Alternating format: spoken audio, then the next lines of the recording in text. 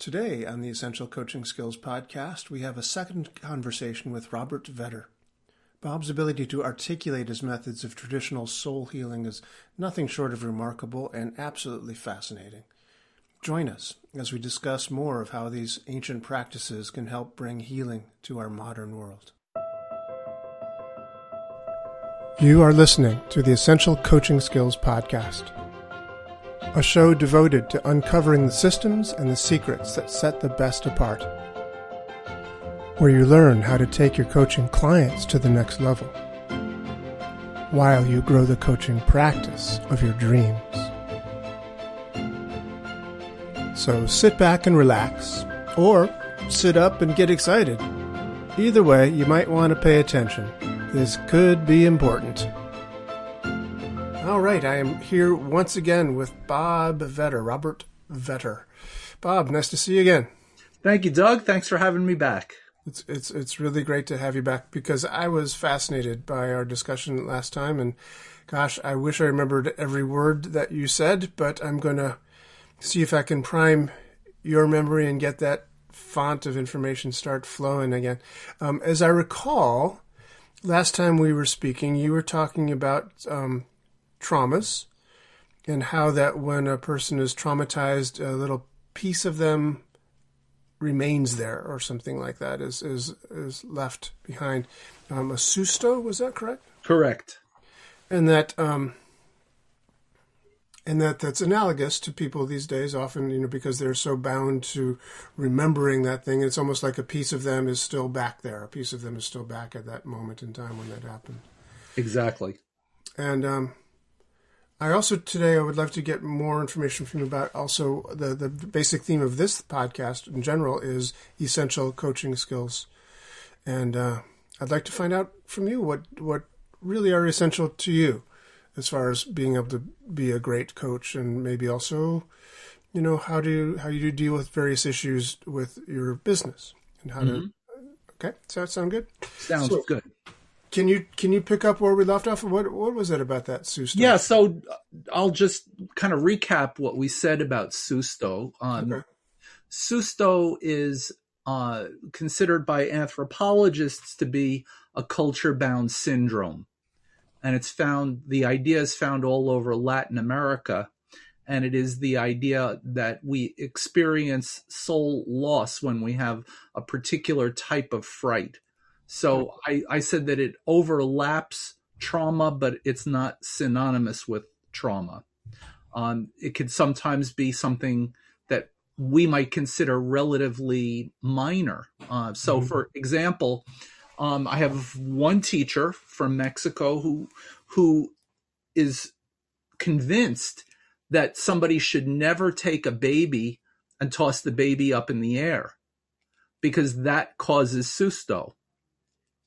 So any time that you have an experience where you go like that and you lose your breath like that because of that sudden moment of fright, that's an example of a susto. Really? And so these sustos can be really, really major, as I said, an extreme trauma, like a woman being raped or experiencing being there for a murder. Right. Those are major sustos, but then there are minor sustos as well. And every time it happens, a little piece of you is left behind. So, we could argue whether that piece of you is a piece of your soul, if it's a symbolic understanding, but we could say some part of us gets left behind. The way I like to describe it is that a piece of your vitality is left at that time, at that place. Okay. So in ceremony, when we go back to it, we go there with the idea of stalking that energy, of finding that energy that was left behind. That is very picturesque language. Stalking the energy. You're like that. Well, I'm using that. That's not necessarily what everybody else would say, but that's the way I look at it, is that we're stalking the piece of energy that was left behind. In order to bring it back. In order to bring it back. So in the ceremonial way that I was taught in curanderismo, since we experience it often as that moment where you lose your breath. We actually do that to the patient or the client.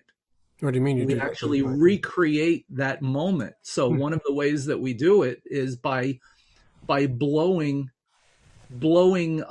mescal onto the person, onto the back of their neck. You do what now? So you you blow mescal onto the back of their neck? Yeah. Wow. That's you part of it. Probably can't do that over Zoom very well, right? You can't do it over Zoom very well. That's true.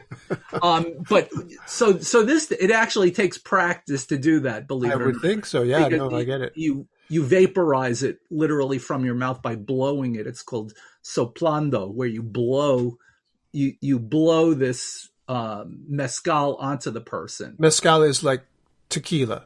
Correct. Yeah. And I mean, that's a piece of the ceremony. So you're spitting on your clients, basically. Yes. But the point is, what it does is it re-shocks the person. Yeah. And it connects them to what occurred at that time and at that place. Well, it's fascinating. You should be telling me this. A number of years ago, man, I taught some workshops that were called "How Deep the Rabbit Hole." How deep the rabbit hole, and fascinating story. I had a guy come. I wanted to teach these seminars that were not just how-to seminars, but they were experiential seminars. They were places where we would go and do deep trance stuff, do deep hypnosis things, and breath walks in the woods, and just be out there. And so we did trance dancing, and I got these drummers to come, and we literally were listening to these African drummers. It took place in Vermont, so these were not African drummers. These were white Vermonters, but they had learned African drumming, and they were darn good at it. And they had their drums, and it was, man, it was amazing. It was feeling the drums, not just listening to them, but like feeling, because they're big and they're in the room and they're pulsating off you. It was an amazing experience. And I got hold of this guy who was a shaman, an actual shaman. It said so right in the phone book. He was a shaman. So I looked up under the yellow pages under shaman, and I found this guy. But he really was one, and he this, I think, Mexican tradition of shamanism. But he set up this, what he called a mesa, in the middle of the seminar room floor. It was basically a bear skin that he put all these different artifacts on and things in a sort of medicine wheel sort of shape into the four directions. And then there was this one woman in our group who was kind of experiencing some challenges, and he was working with her specifically. And at one point he had this bottle, I think it was water, but it might have been mezcal now that you mention it. And he took a big swig of it, and then he just spit it all. He just like vaporized it all over her, and she like fell backwards. He was very quick and caught her, but I mean, it just like threw her into this trance. It was an amazing, shock to the system. He didn't explain and say, in a moment, I'm going to. He did not do that at all. Everyone was shocked, I think, as she was. But is that sort of what you're talking about? Is that what you're doing there? Yeah. Now, my guess is, since he used the word mesa, that he probably was a practitioner of Peruvian shamanism. Okay. Because they employ the use of a mesa, which is a particular type of altar. And they also use Florida water in the way that you described. Okay. So Florida water literally means a flowered water, but it has alcohol as its base, and there is a commercial version of it, and then there are like homemade versions of it. And they use it very much the way that you described. Okay. Blowing it onto the person. So yes, it is similar. Wow. And it takes place at various times during a curing ceremony. So if a person came to you for coaching, would they be expecting like these curing ceremonies, like these native curing ceremonies type things? Or well, yes and no. I mean, a lot of the work that I do right now is all the work that I do now is on Zoom. So rather than me setting up an altar for them, a lot of the work that I do now is with people where they set up the altar for themselves. So I describe the way that they use the 4 directions, the articles that they place on those directions, which are symbolic of the 4 elements. And then we also use, what's a little bit different is that we also use symbols, things that come up over and over again. Like, I'm very careful to pay attention to language patterns and words that people use over and over again. And we try to connect those to symbols. And the symbols can be placed at different places on the altar, depending on the time in the stage in our time together that the person is working on. So whether they're beginning something new, whether they're looking at the dark side of themselves, whether they're looking for transformation or transmutation of one thing into another, or to put it into practice. There are various places on the altar where we do these things. So yes, ceremony is important to me.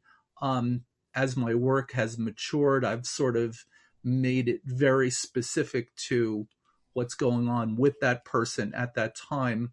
And something that you'll be familiar with is looking at what their strengths are already. So, for example, if I'm working with someone who is an artist, then we'll try to use symbolism that comes out of their imagination and that is created in artwork that we'll use on the altar. For somebody else who is a writer, I'll have them journaling, and we'll use the journal entries and position them at different places on the altar and construct ceremony that is very specific to that person. But the soul retrieval part of it is something that I often do. And that comes back to the Susto.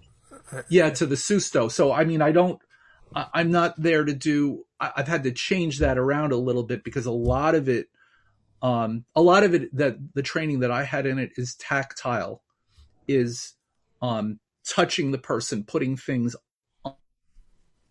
on the person, blowing something onto the person, even at the end of it, massaging the person's hands or their feet at the end of the ceremony, and then covering them up with a white sheet. There are all of these elements that I learned that we can't do through Zoom, but we can do other aspects of it that we kind of put together and creatively use over Zoom. Wow, that's so interesting. So a ceremony then is kind of not a scripted thing, obviously, but it follows a ceremony, follows an order and a syntax, but it's made personalized by the individual's strengths. Like if they're a writer, then you write things, and if they're a painter, they paint things or whatever to put on the altar. Exactly. So I think of every session that I have with somebody as being a ceremony. So we begin it by smudging, by burning something to purify the space. So normally I would do that for the person, but since we're doing it over Zoom, I'm purifying myself. The client is purifying him or herself, and then we purify the room in order to set the stage for it. So what we're doing is we're separating out sacred space from normal everyday life. And that is the container that everything takes place in. Then at the end of the work that we do together, we smudge again, and we purify ourselves, and then a clockwise movement that seals in the energy and the change that was created during that session. Wow. That sounds absolutely fascinating. So you'd mentioned something to me, if I recall correctly, about the East and the West being part of it. Yes. So you'll be familiar with this. And it, when I came across through you, sleight of mouth, this part is something that I was already very much familiar with. And it's understanding the limiting beliefs that a person has. And there are clues for it, as I also mentioned. If you pay very close attention to the language patterns that a person uses, we'll get a sense of a limiting belief. So I'll try to articulate that belief.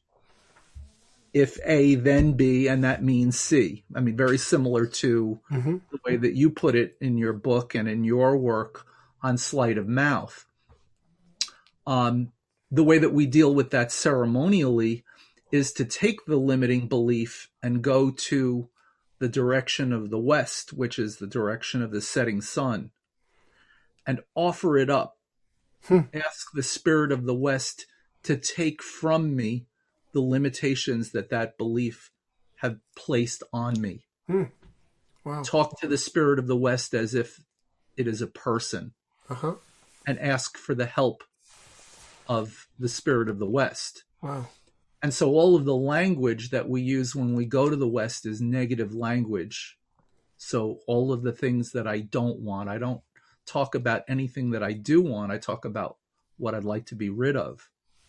And then once everything has been said, everything has been expended, then we turn our attention to the direction of the East, the rising sun, the new beginning. And we install the new belief, the empowering belief that can make a difference. Wow, that's fascinating. So how do you do that? How do you install a new belief? So the new belief is,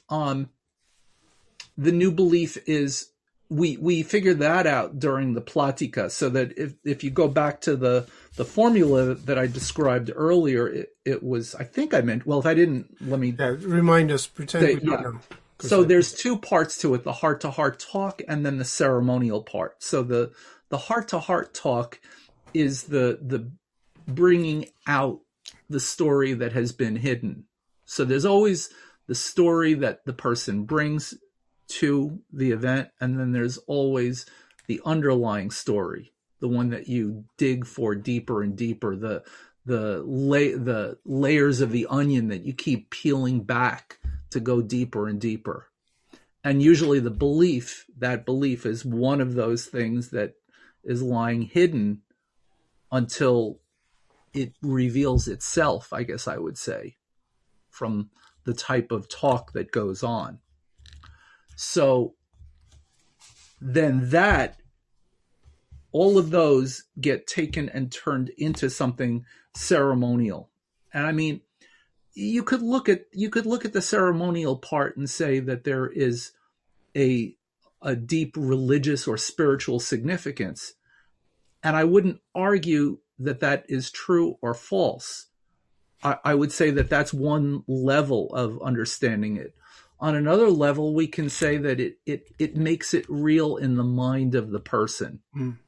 So we could say that there is a modern psychological way to look at symbols as unlocking information, giving us access to a part of our mind that we don't normally go to. Right.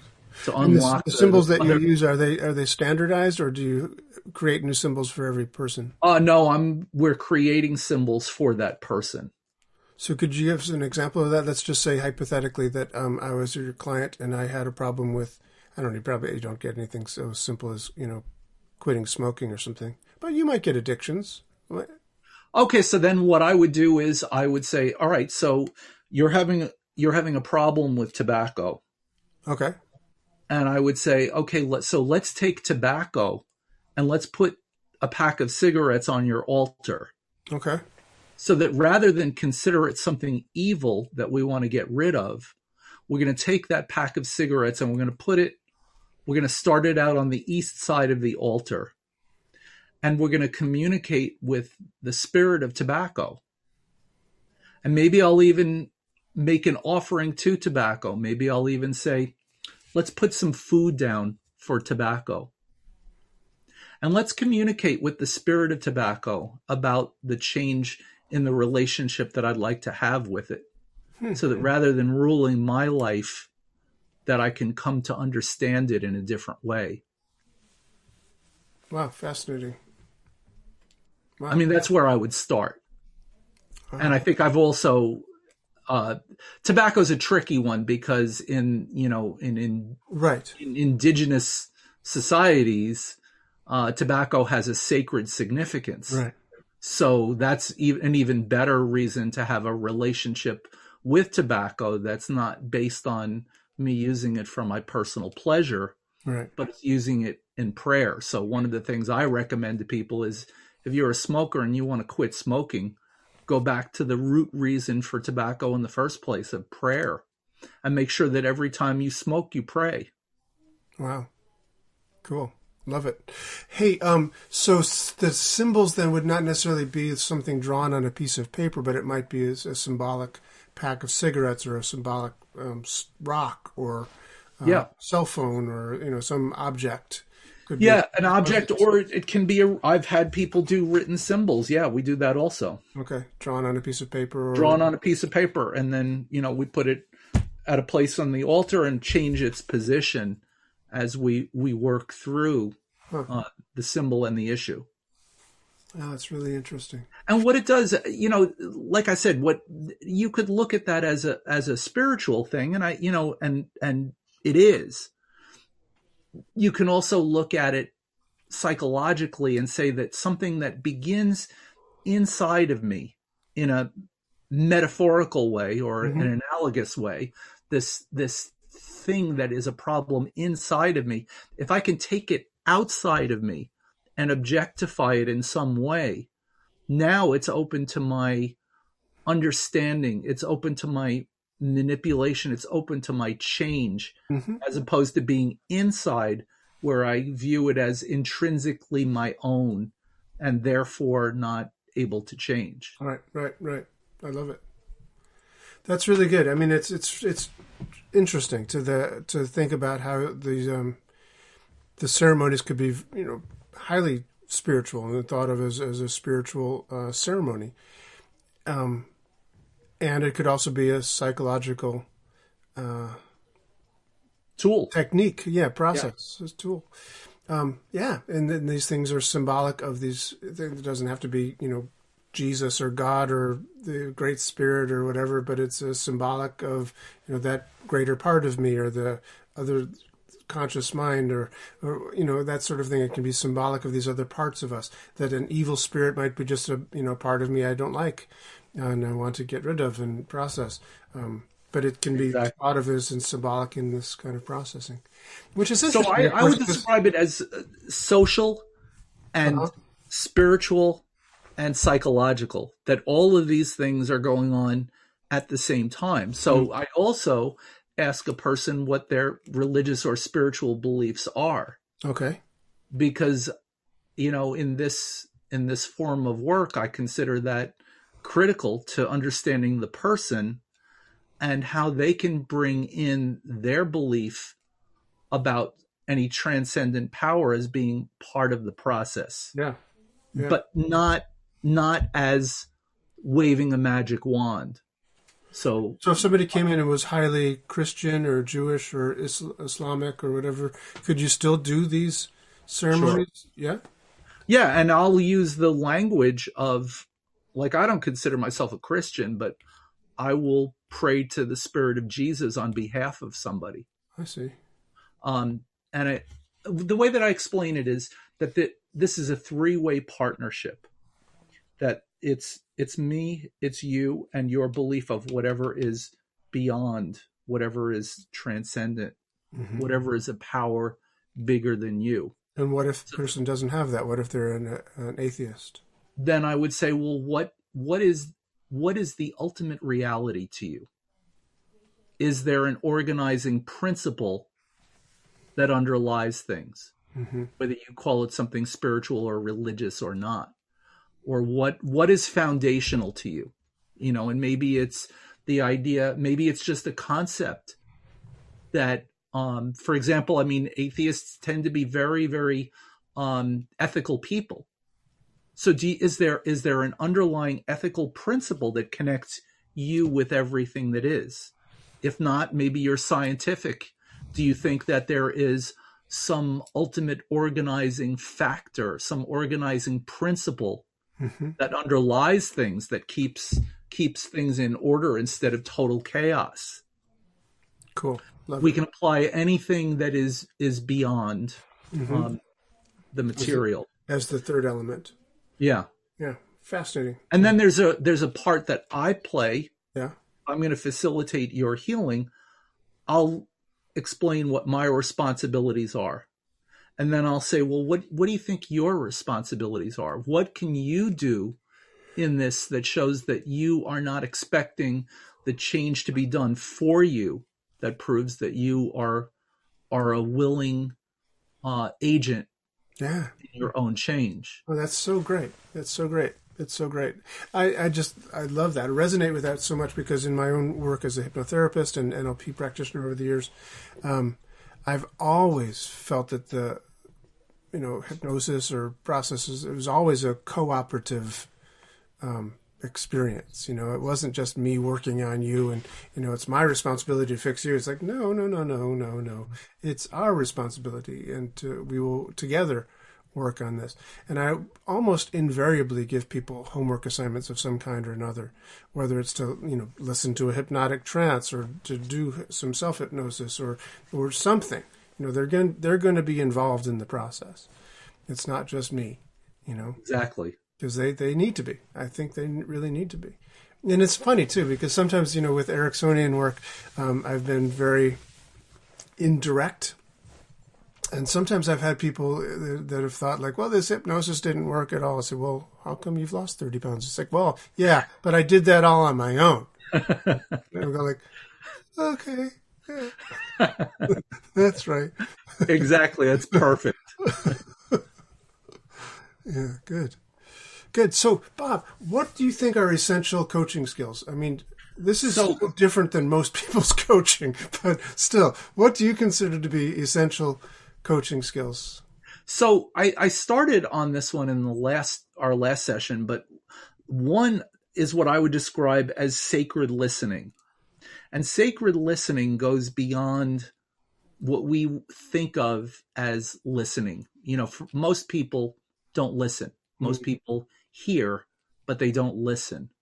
So there is a kind of concentrated compassion that I think is a way of listening, a way of being with a person. I mentioned it last time. I believe the way that I explained it was to be able to be with a person in their pain. Yeah. It doesn't end there. It begins there. But a person who is truly heard, it's said that pain that is shared is cut in half.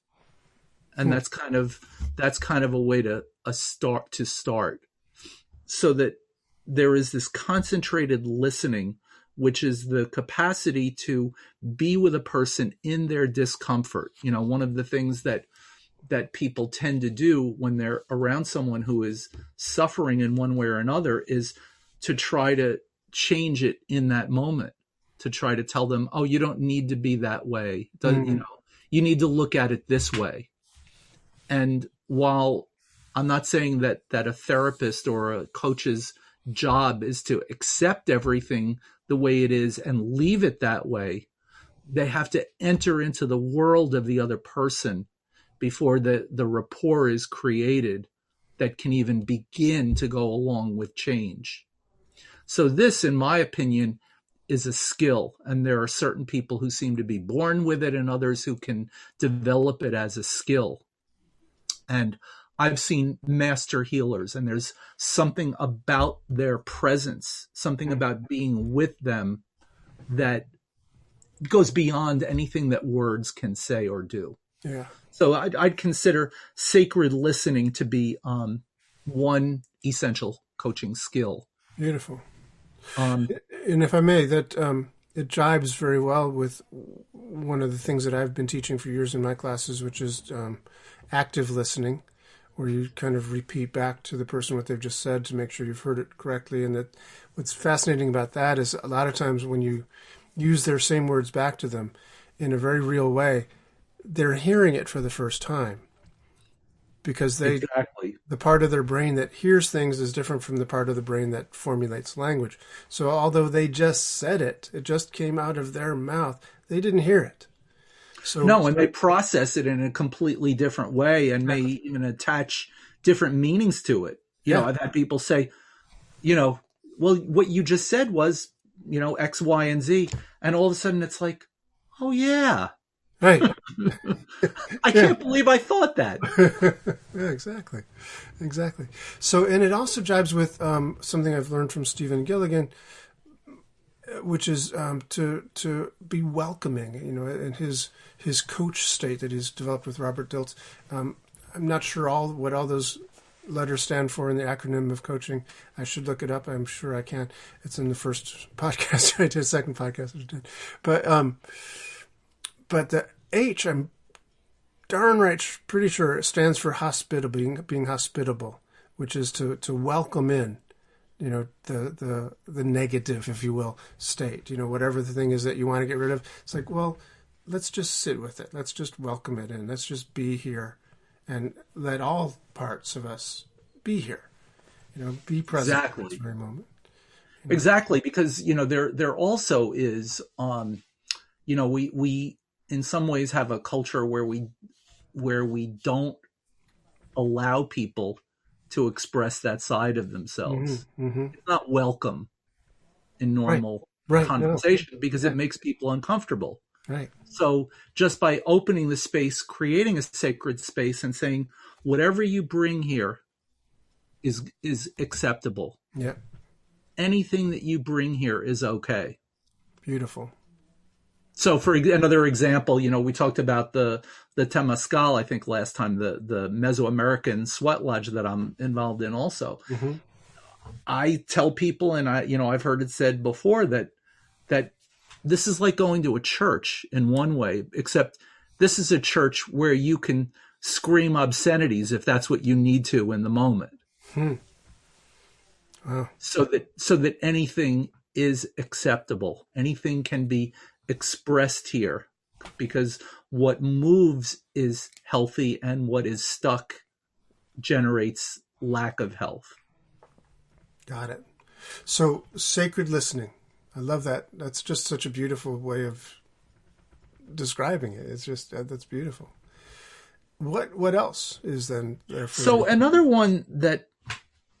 one is connecting emotions to the story.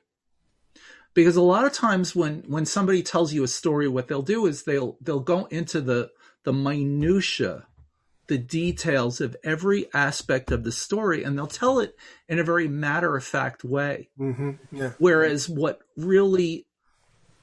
marks experience is the emotions that we connect with something. So in understanding what the emotions are that I've attached to parts of that story, we can then find out, well, what are the emotions that you want to experience? And so that's why in a lot of even in the ceremonies, we ask to go from the toxic side of emotions, the limitations that these emotions place on us, to other emotions, to using them in a positive way to affect change. But we use the language of emotions to initiate that shift. Okay. So it's looking at language in a different way. All right. So just throw out any example of a change I want to make as a client. Yeah. Well, we used smoking before. Let's use, I just want to do something really banal and typical for a hypnotist. I want to lose 50 pounds. I want to lose 20 pounds. Why do you want to lose 20 pounds? Because I'm fat. And it's healthy. Be healthier. My blood pressure's high, and I don't look good. I've gained weight over this COVID situation, and my pants are too tight, and I would feel better if I lost 20 pounds. So tell me a little bit about your eating patterns. What do you eat on an average day? Mostly chocolate chip cookies and bananas. And tell me about the impulse to go and eat a chocolate chip cookie. I What hope is you're it not that, expecting serious answers here, but yeah, go ahead. Sorry. yeah, when you decide that you're going to eat a chocolate chip cookie, take me through that experience. What goes on in your mind before you pick up that chocolate chip cookie? Well, I think first I think, okay, well, I haven't eaten in the past 10 minutes, so I should probably eat something before I starve. So what would be the easiest? That's kind of the process I go through. And then I see this carton of cookies that I've purchased, and I thought, yeah, that's it. That'd be easiest, fastest, and let's go. So tell me about the emotions now that you experience before you eat the chocolate chip cookie and after. Well, before I eat the chocolate chip cookie, I have this emotion of it's just kind of like almost I don't want to say desperation, but it's a feeling of like I need to change my state. I'm nervous, I'm scared, I'm anxious, kind of like that. And then after the chocolate chip cookie, I can go like, okay, I can go back to sleep now. Mm-hmm. So what are the emotion that you described before you ate the chocolate chip cookie was a sense of desperation. Well, I didn't want to say desperation because it is not, that's a bit extreme, but it's a little bit of anxiousness, a little bit of, yeah. And what experience would you like to have? If anxiety is an experience that you don't enjoy, what is it? What kind of emotions would you like to have on a regular basis? I'd like to just, feel happy and satisfied. Happy and satisfied. Yeah. Okay, so what are things that you do otherwise that make you happy and satisfied? I love walking in nature, and besides eating chocolate chip cookies, let me see. Walking in nature is good. Playing the piano. Great. Yes. So obviously where we're going with this is we're going to reinforce the things that you do that express those emotions. I see. Okay. And then give you opportunities to experience those emotions on a more regular basis. Cool. Nice. Got it. So that's a big piece. So you consider that to be an essential coaching skill, to be able to name the emotions that are associated with whatever behavior is there. Both what the things that are limiting to you that you don't want, as well as articulating what it is that you do want through emotions rather than specific elements in a story. I mean, you can use elements in a story, but we're inserting the emotions into it. And that's because you believe the emotions are the driving. They're the key to change. They're the key to understanding even memories. If we don't engage emotions, we don't form memories. Uh-huh. Interesting. Or at least not as easily. When we engage the emotions, what it does is it lets everybody know something important is going on here, whether it's good or bad. Right. Good. Wow. So are there any other skills that you'd consider to be essential coaching skills? Yeah, well, so we mentioned beliefs. When I mentioned going to the east and going to the west, yeah, I consider beliefs to be an absolute essential coaching skill. What do you mean by that? I don't know. What you mean. To uncover the beliefs that we have that to a large extent determine our behaviors and our experience of the world. Mm-hmm. Okay. So let's just say hypothetically again that I'm the guy that wants to lose 20 pounds, and that although I was making that up, let's pretend that it's true that I eat a lot of chocolate chip cookies and bananas. We talked about the emotions. How do you uncover the beliefs? So I'll give you an extreme example. I've been working with a client who I didn't even know had an eating disorder. Mm-hmm. And it was only the result of working together for a long time until we discovered what the nature of that was. And it was a belief that she is not entitled to have food that she enjoys. Oh. And Okay. How did you go about uncovering that belief? Was it through questioning? Was it that? Yeah, it was listening? questioning. I mean, understand also that we had already uncovered a whole series of other beliefs, but this one was absolutely foundational because it was based on a belief of not being good enough, not deserving to be fed properly, Mm. and even an idea of being harmful to other people. And it was all connected to food, and that didn't come out until a lot of other ground had been covered. Wow. Wow. So, okay. So could you just give us a 50-cent version of how do you go about uncovering a belief? What is the process by which you would do that? So, okay, let me think this through. Can you use me as an example? Back to the chocolate chip cookies? Yeah. Yeah. Okay. What would you do in that case? I mean, you've uncovered the emotion. Yeah. That's so the emotion is that you have anxiety. Yeah. And you reach for the cookie. Right. And afterwards I feel like I can go back to sleep, I said. Yeah, so take me back to, and there may be a susto connected with this. In the case that I just told you about the eating disorder, there were a series of sustos that led up to the establishing of that belief. Mm-hmm. So I might ask you, well, tell me about eating in your household that you grew up in. Well, when I was a kid, my grandmother lived with us, and my father was a raging alcoholic, and my mother was a school teacher who was like never home, and so my grandmother really took care of us, but she couldn't, communicate very well. She didn't speak English very well, so she mostly baked for us when we came home from school and stuff. She'd bake cookies and bake pies and bake things, so that's how I knew everything was okay.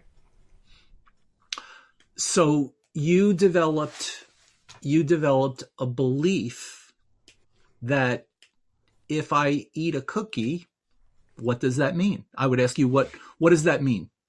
So if I eat a cookie, well then I'm safe at home with grandma, and I'm loved, I'm safe, I'm okay.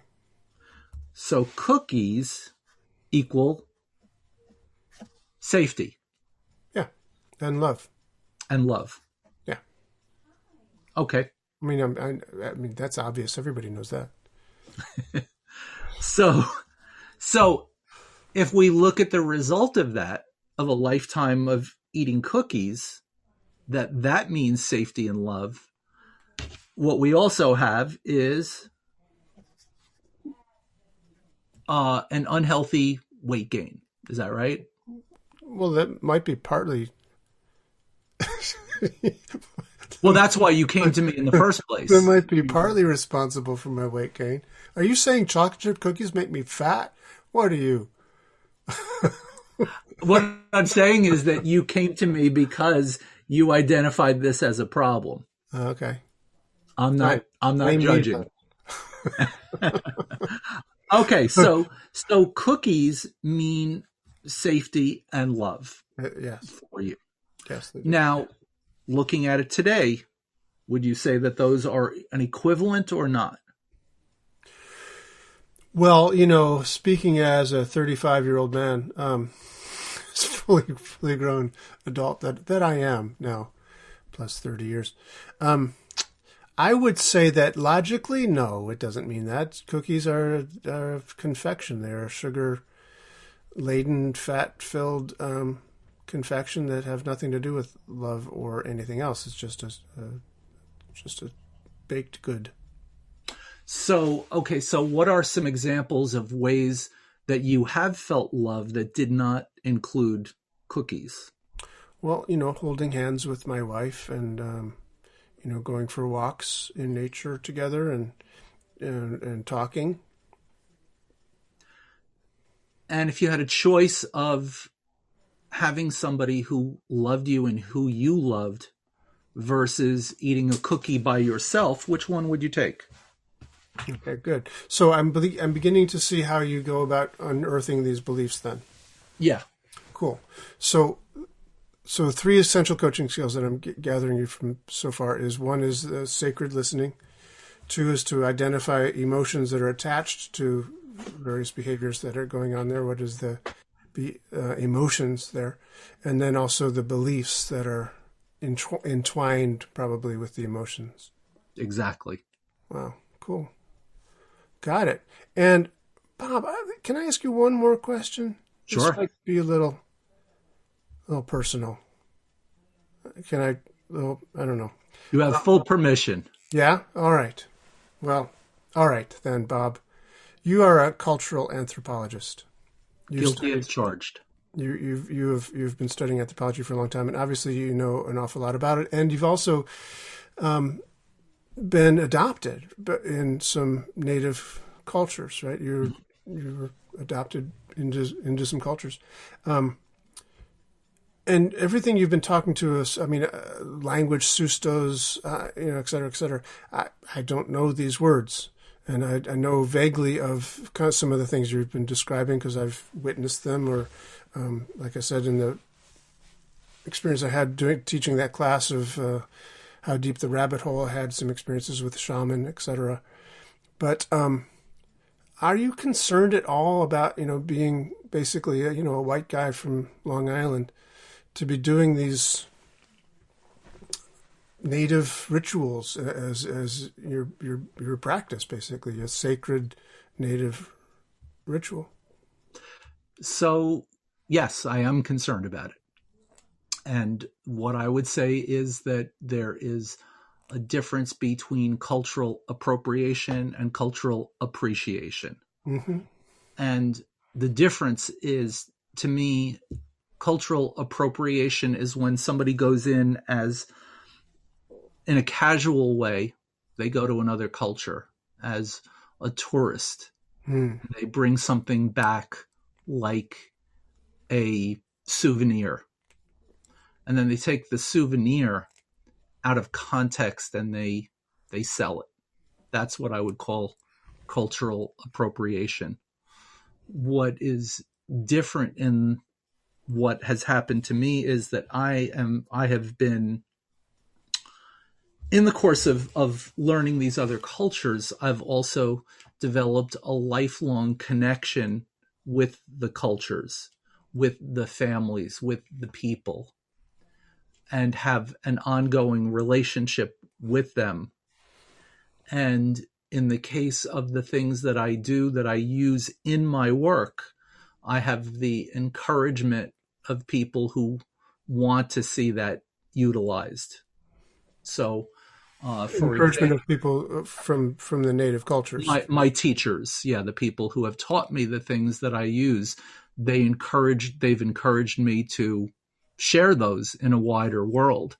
So what I like to say is that the work that I do is culturally informed, that it's informed by the experiences that I've had. So I am a white guy from Long Island. I'm a white guy from Long Island who underwent a lot of personally transformative experiences and my own healing in order to get to where I am now, in order to be able to help other people. And you didn't do that just on Long Island. You went to Oklahoma and Mexico. And the families that you've been adopted into are Oklahoman? Yeah. So Southern Plains tribes. Mm-hmm. What tribes? Comanche, Kiowa, Cheyenne, Caddo. Wow. Cool. And I, the healing practices that I utilize, though, I am personally informed. I don't heal using those techniques from those cultures. Okay. My life has been altered through that, and it informs the work that I do. Some of the techniques that I use come out of curanderismo, which is Mexican, and that is a body of teachings that my teachers have encouraged me to take out into the world, to make them my own, to use them creatively, and to share this medicine with others. Nice. Thank you. That's a great answer. That's a great answer.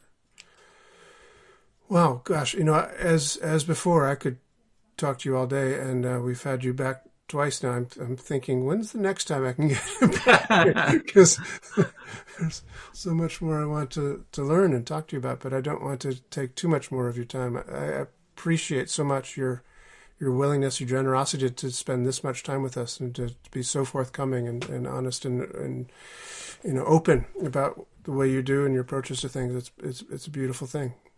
My pleasure, Doug, and someday we could do part 3 if you want. Okay, that'd be great.